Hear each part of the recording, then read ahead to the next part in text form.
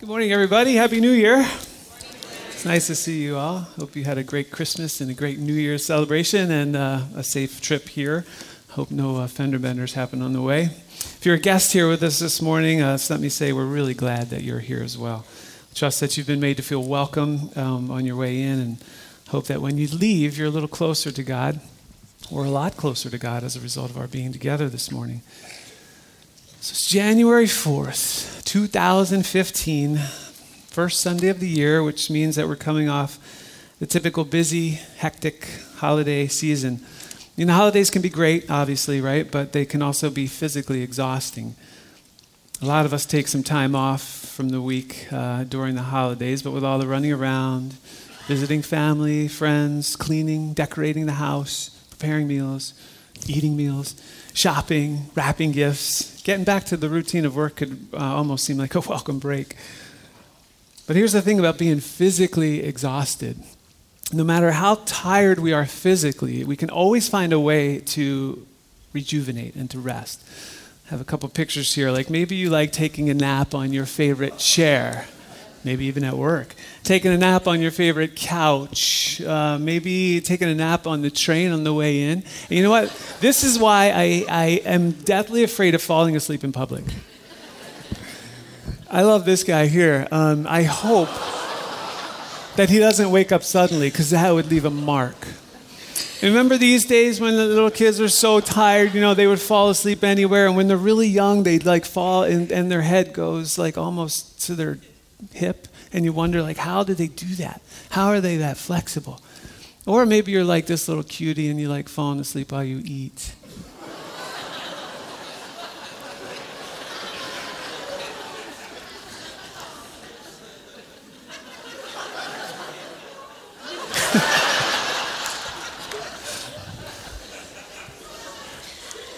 It's a time saver.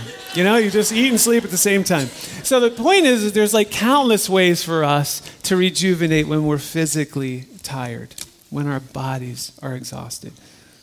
But when it comes to finding rest for our souls, the options aren't limitless.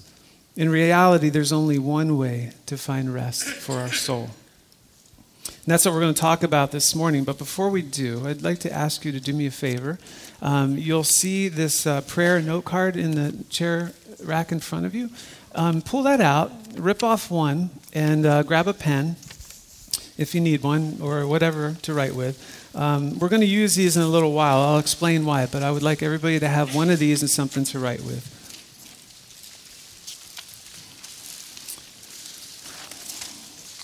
And I'm going to pray for us while you do that. It's okay. I can still pray while you do that.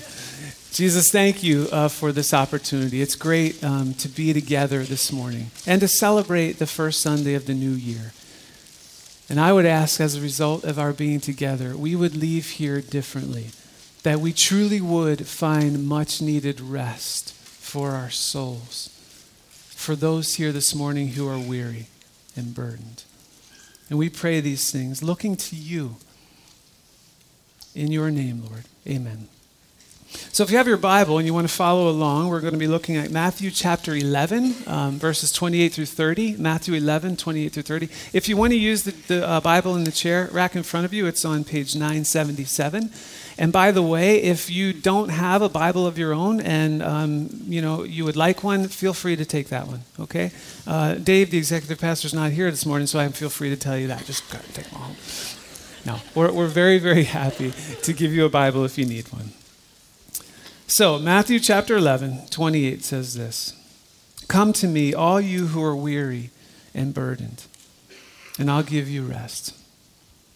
Take my yoke upon you and learn from me, for I'm gentle and humble in heart, and you'll find rest for your souls. For my yoke is easy and my burden is light." In order for us to respond appropriately to the invitation that Jesus gives, we really have to understand that Jesus' original audience was Jewish. And by this time in their history, they had already sustained 2 exiles, one under Babylon, one under Assyria. And presently, they were being occupied by the Romans. Both exiles came after God had warned their nation over and over again about their continued disobedience and flagrant disregard for his laws. The Jews refused to listen to God's prophets, so God judged them by allowing their nation to be defeated by their enemies. So by Jesus' day, they had learned their lesson, and they took obedience to God's written laws very, very seriously. So seriously, in fact, that through the years, they had added thousands and thousands of man-made traditions in the hopes that these traditions would somehow help the Jewish people from avoiding breaking God's laws. It was almost like they built this massive fence around God's original written laws in the Old Testament. They didn't even want to get close to breaking those.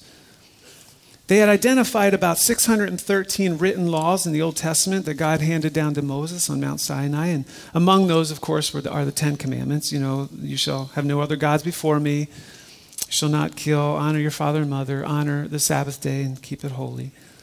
And it was thought that along with the written law that Moses received from God on Mount Sinai, that God had also passed along what they would call the oral interpretation of the law as well. Jewish religious leaders believed that these interpretations were to the written law that, let me start over.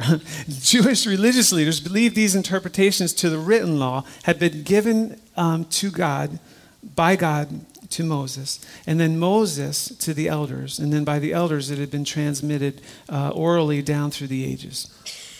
And these oral interpretations of the law were passed down until 2nd century AD. They were put down in written form in what is now known as the Mishnah, or the second law. Now, the Mishnah didn't exist in written form in Jesus' day, but it was alive and well through the oral interpretations. They kind of actually had taken on a life of their own by Jesus' day and had ascended to a status on par with God's written laws. So let me give you an example of how these oral interpretations or traditions of the elders, as they came to be known, influenced the everyday lives of the Jewish people. This is really important because we really want to understand Jesus' original audience and what they heard when Jesus extended this invitation to find rest. Let me just look at the fourth command as an example. The fourth command is only one, remember, of the 613 written laws of the Old Testament. The fourth command is this: remember the Sabbath day by keeping it holy. 6 days you shall labor and work, but the seventh day is a Sabbath to the Lord your God. On it you shall do no work. So since the Jews were wanderers in the desert when Moses received the Ten Commandments, they really had no formal occupation from which to cease on the Sabbath. And since the Jewish leaders were really careful not to disobey God's laws for fear of eliciting further judgment, they relied on oral interpretations or the tradition of the elders to try to figure out exactly what God meant when he said, cease work on the Sabbath. Now, the Hebrew word for work in the fourth command was always used in the Old Testament in reference to the tabernacle. So the teachers of the law believed that any work at all related to the tabernacle was what God wanted ceased on the Sabbath. Now, the tabernacle, just in case you're not sure, it was like this massive tent that was set up in the middle of the Israelites' camp when they wandered, for 40 years throughout the wilderness. It represented God's presence with his people, and it's where the Israelites would gather to worship their God. And it was a huge endeavor to set it up and to tear it down whenever God would have them move their camp. So according to the tradition of the elders, there were 39 categories of work related to the tabernacle, and they were considered forbidden on the Sabbath. The first 11 categories related to baking bread, because bread was baked on a weekly basis in the tabernacle. So anything that had to do with that became forbidden work on the Sabbath. Planting wheat, plowing the field, reaping grown wheat stalks, binding sheaves of wheat, threshing, winnowing, sifting kernels, grinding wheat, sifting flour, kneading dough, of course baking, all of those forbidden on the Sabbath. The tabernacle also had intricately woven materials all over the place, like the priest's uniform. There were cloth partitions in the tabernacle. There was giant leather and cloth sheets that served as a multi-layered roof over top. So the next 13 categories of work that were forbidden had to do with woven materials. So sewing two threads together was forbidden. Separating two threads was forbidden. Tying a knot on the Sabbath was forbidden. Loosening a knot was forbidden. Part of the tabernacle's roof was made of animal hides, so according to the tradition of the elders, there were 7 categories of work forbidden on the Sabbath that related to leather work. Trapping deer, slaughtering deer, flaying, salting, curing, scraping, cutting hides, all those things. And the remaining 8 categories comprised bulk manual labor. Writing 2 letters was forbidden on the Sabbath. And they're not talking about like, hey, I'm going to write a letter to my friend. Hey, it's good that I miss you. I hope you're doing well. No, they mean like writing literally 2 letters, like the letter A and B. That was forbidden. Erasing old text in order to write 2 letters was forbidden. Extinguishing a flame was forbidden on the Sabbath. So God forbid your tent caught on fire on the Sabbath because everybody else couldn't help you. They'd be like, oh man, I'm sorry. It's the Sabbath. Lighting a flame was forbidden. Striking with a hammer, carrying an object from one place to another. So from the 4th command alone, the tradition of the elders compiled 39 categories of work that they were forbidden from performing. And you might be thinking, all right, well, that's like 39 extra laws. That's like not that bad, right? Well, it's actually really bad because it gets worse. From each of these 39 categories, break down into subcategories called tuldot. And it's from these that we really get into some nitty-gritty traditions that tend to split hairs. For instance, it was believed to be against the law, read oral tradition, to spit on the Sabbath. Because when you spit, the spittle would hit the dirt and the dirt would kind of like separate and that would be like plowing. So that was considered against the law on the Sabbath. And on and on and on, ad nauseum. Laws like these were added and continually heaped on the backs of the Jewish people for them to obey in order to find peace with God. You get the picture. Can you imagine growing up in that culture? Can you imagine like being responsible to somehow know thousands and thousands and thousands of laws that affected your daily routine, and you were expected to keep them all in order to find peace with God? No wonder they were wearied. And no wonder they were burdened. The Greek word weary describes those who are physically tired from strenuous effort and exertion. It's used to describe manual laborers and the weariness of soldiers in battle. Basically, the word means to be worn out and exhausted. To be burdened refers to the added weight and responsibilities piled on the shoulders of those who are already tired and weary. In the New Testament, the Greek word for burden refers to the cargo of a ship. The people Jesus addressed desperately needed rest. And instead of finding help and guidance from their religious leaders, they only found more and more rules and regulations that were heaped on their backs. The laws that God originally gave Moses were never intended to make people righteous before him. They were meant to reveal his holiness and to lead people to the Messiah, to Christ. The law was meant to show God's people that they could never measure up to his standard of holiness. Instead, they were to serve as a constant reminder that they needed a Savior. In the New Testament, the Apostle Paul writes this: why then was the law given? It was given alongside the promise to show people their sins.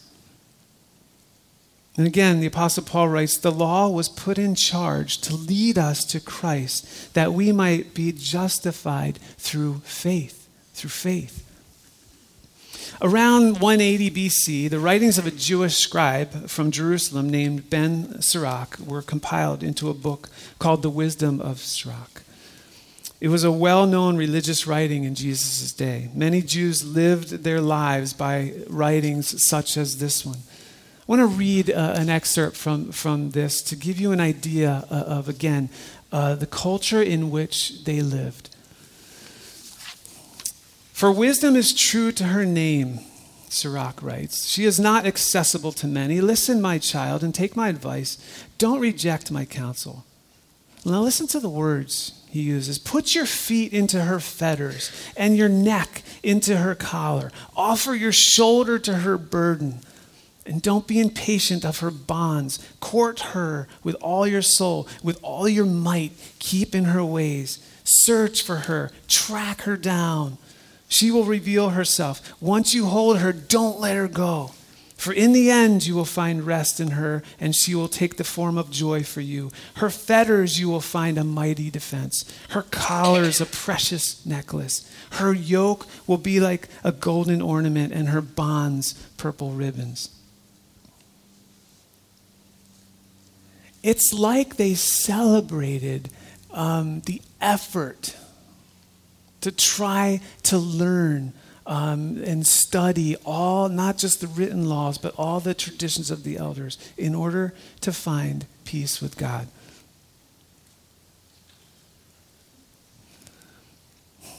Study and adherence to the traditions of men was likened to the donning of fetters and putting a yoke around one's neck. Now, living in DuPage County, we don't see a whole lot of yolks out there, except for when we break an egg, we see yolks, but that's not what Jesus was talking about. The yokes of his day were a frame usually made of wood or sometimes iron, and it was for joining two oxen or other draft animals together so they can pull a plow or a cart or other heavy load. The yoke was designed to make a burden easier because it was supposed to distribute the weight evenly across the shoulders. But through the years, the yoke became a symbol of hardship and of servitude, the sum total of obligations, which according to the teaching of the rabbis, a person must take upon himself in order to find peace with God. This is what Jesus was referring to in his scathing condemnation of the religious leaders of his day when he said, "You experts in the law, woe to you, because you load people down with burdens they can't hardly carry, and you yourselves won't lift a finger to help them." Jesus warned the people of his day concerning religious leaders, don't do what the Pharisees and teachers of the law do, for they don't practice what they preach. They tie up heavy, cumbersome loads and put them on other people's shoulders, but they themselves aren't willing to lift a finger to move them.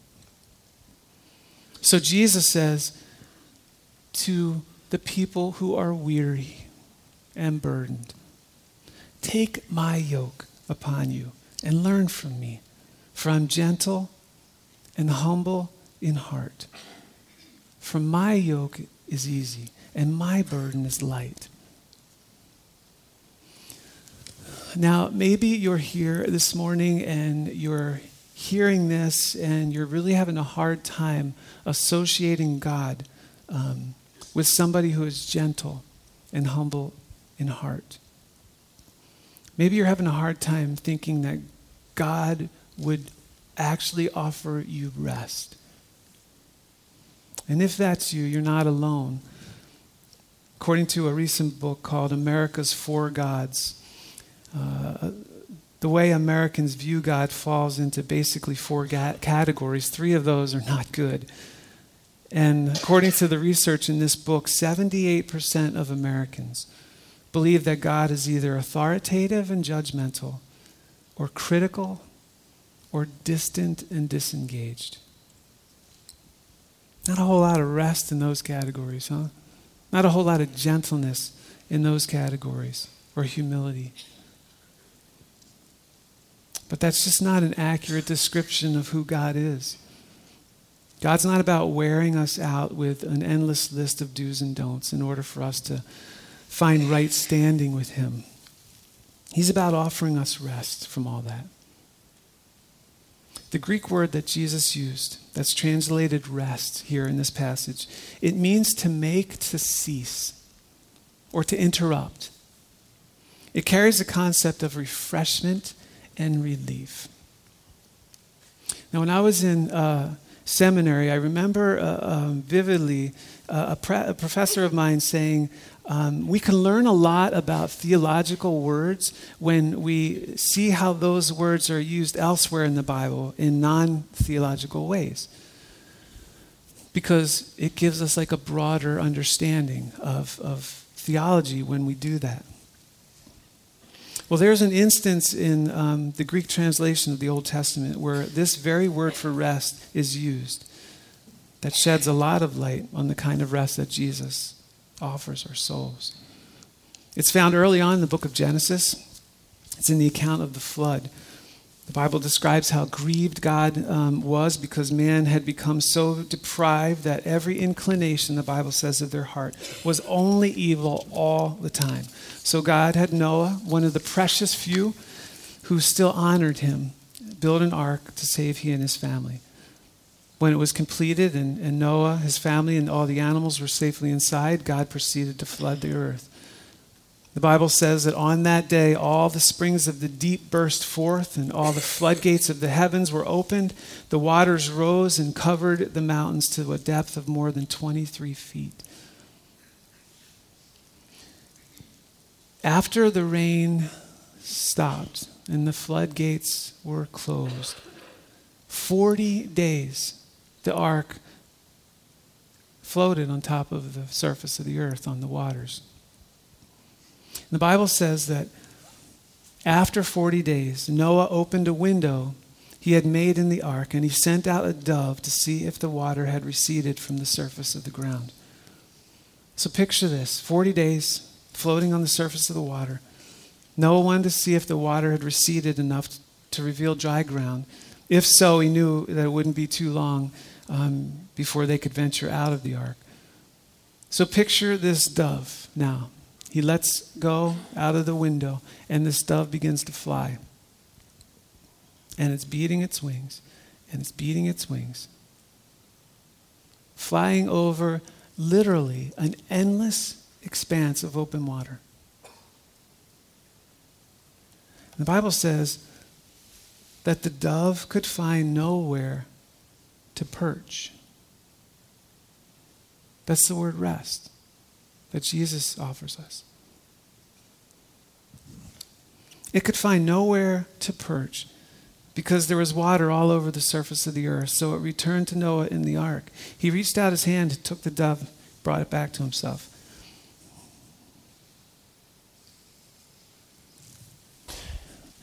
The bird couldn't land because there was nowhere for it to land. There was no dry ground. Literally, none. So it returned to the ark.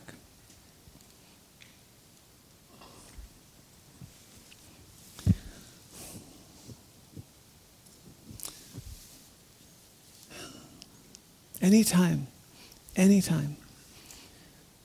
we look elsewhere to find rest for our souls apart from Christ, we're like that bird. It's like we're flying over an endless expanse of open water, seeking something that just doesn't exist. We cannot find rest apart from Christ. If you remember nothing else from this morning, please remember that. The Bible says salvation is found in no one else. There's no other name under heaven given to mankind by which we must be saved. Jesus said, I am the way, the truth, and the life. No one comes to the Father except through me.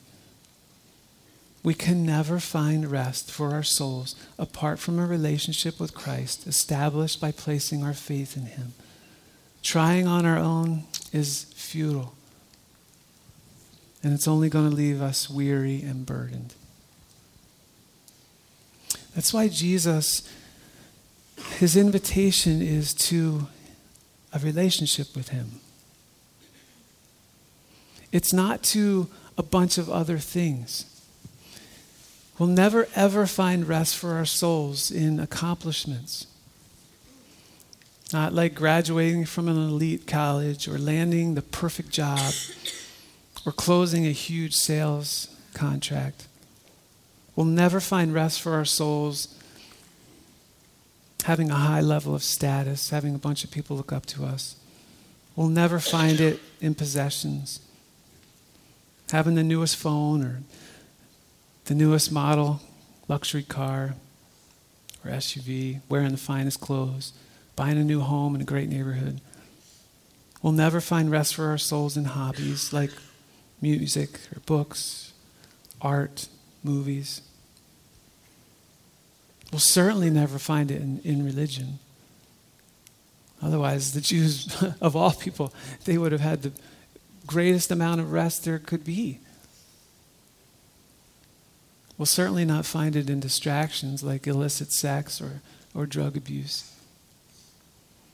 Apart from the illicit sex and drug abuse, there's nothing inherently evil with accomplishments. I just want to make that clear. There's nothing wrong with graduating from an elite school. There's nothing wrong with landing the great, the dream job. There's nothing wrong with having people look up to you. There's nothing wrong with having the newest phone or driving a new car or wearing nice clothes. There's nothing wrong with hobbies. However, all of those things become nothing but an endless expanse of open water the moment we look to them to bring us rest for our souls. In other words, we have to stop looking for something that just doesn't exist. Jesus said that we can learn from him. What does he teach us here in this simple invitation? First thing is that true rest for our souls can only be found in a relationship with him through faith. Since we have been justified, the Bible says, through faith, we have peace with God through our Lord Jesus Christ. The second thing that we can learn from Christ's invitation is that God isn't about beating us down. He wants us to stop our endless and futile searching for peace with God apart from him. The Bible says, when the kindness and love of God our Savior appeared, he saved us, not because of righteous things we had done, but because of his mercy. We can't earn right standing with God, no matter how hard we try. Earlier I asked you to take one of these sheets, and so here I'm going to ask you to grab your pen.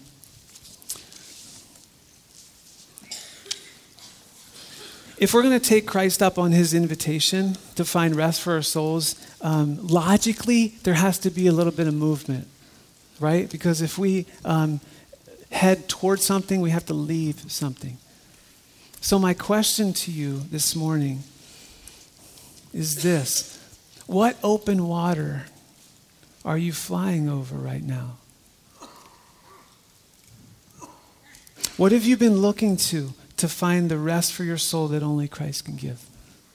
Maybe it is an accomplishment. I don't know. Maybe it is status. Maybe it's possessions. I don't know. Maybe it's distractions. Maybe it's hobbies. Maybe it's religious observances. I don't know. But I'm trusting that you do. I've been praying that God would clearly reveal to all of us what it is that we look after that only he can provide. Now here's the deal. Maybe most of you already know Christ by faith. Maybe, I'm pretty sure that's probably the case, that at some point in your life you've put your faith in him, maybe years ago, maybe recently, I don't know. But maybe there's some of you here this morning and you've never done that. You're just like at this point in your spiritual journey where you're like, you're just trying to figure it all out.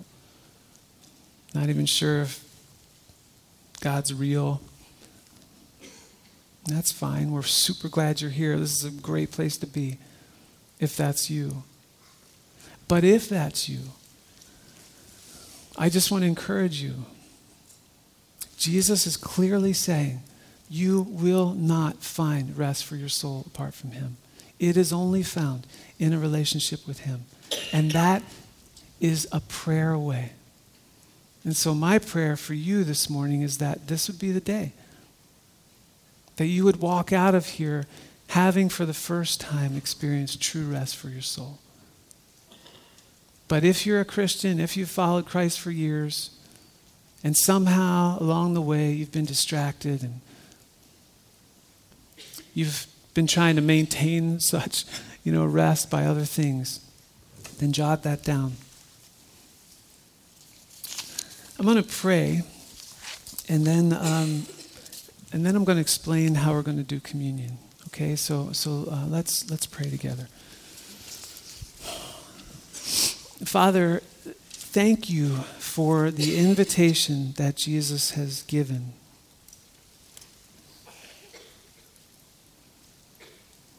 Sometimes we do feel beat down, but that's because we've turned from the source of true rest, tried to find it in other things or other places or other people. And it's left us weary. It's left us burdened. It's left us lost. It's left us confused. It's left us wondering if we could find our way back or if we've done enough. And we're tired of it. We don't want to be like that dove flying over an endless expanse of open water, looking for something that doesn't exist. We want to take you up on your offer. So we do that this morning. In the name of Jesus. Amen. What a great way to start the year. I'm going to pray, and then, of course, we'll be done. But before I do, if you would like someone to pray with you, we'll have members of our prayer team up front. Please feel free to come. They would love to pray with you. Let's pray. Thank you, Lord Jesus, for your invitation to find rest. And I just pray for all those who made decisions this morning that this year would prove to be way different because of the direction in which we face. May we face you and receive only what you offer. We pray this in your name. Amen.